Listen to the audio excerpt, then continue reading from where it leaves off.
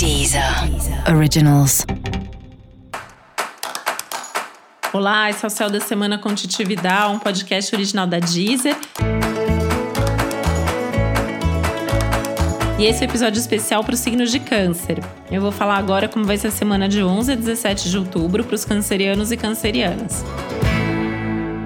Muita atenção para os assuntos pessoais, né? As questões de casa, família, vida doméstica, questões emocionais, que podem até ser um pouco mais desafiadoras, né? Tem uma sensação forte aí de mais cansaço, de menos energia, como se tudo desse um pouco mais de trabalho, fosse um pouco mais complicado para fazer. Inclusive, talvez você precise até pedir ajuda para dar conta de todas as demandas que a semana pode trazer para você, né?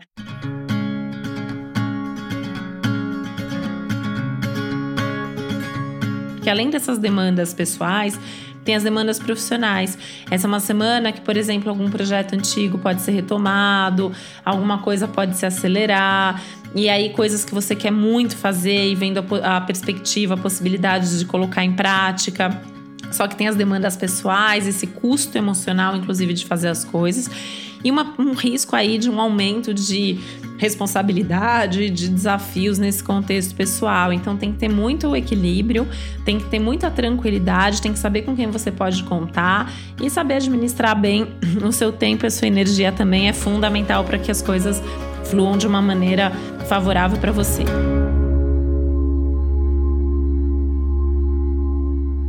Se alguma situação chegar aí no limite, é porque talvez seja a hora de resolver, né? E é importante saber se bancar, no sentido de falar o que você pensa, de falar não para aquilo que você não quer fazer, ou aquilo que você não pode, tá além dos seus limites, ou você simplesmente não quer fazer, né? E não tem problema você não querer fazer as coisas. Câncer é um signo que tá sempre querendo cuidar, proteger, ajudar o outro, mas essa semana talvez você precise se resguardar um pouco mais, ficar mais quieto no seu canto, cuidando das suas coisas, dos seus assuntos mesmo.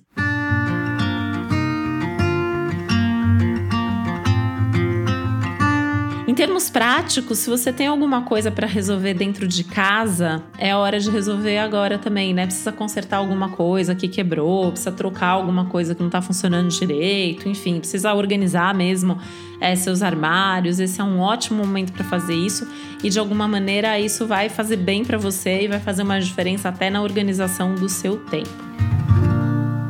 E agora, nas próximas 2-3 semanas, também é um momento legal para você rever aí se você tem feito aquelas coisas que você gosta de fazer em termos de lazer, de prazer, de como você lida com o seu tempo livre, se você tem tido prazer nesses momentos e, se for o caso, até retomar algumas atividades que você fazia antes.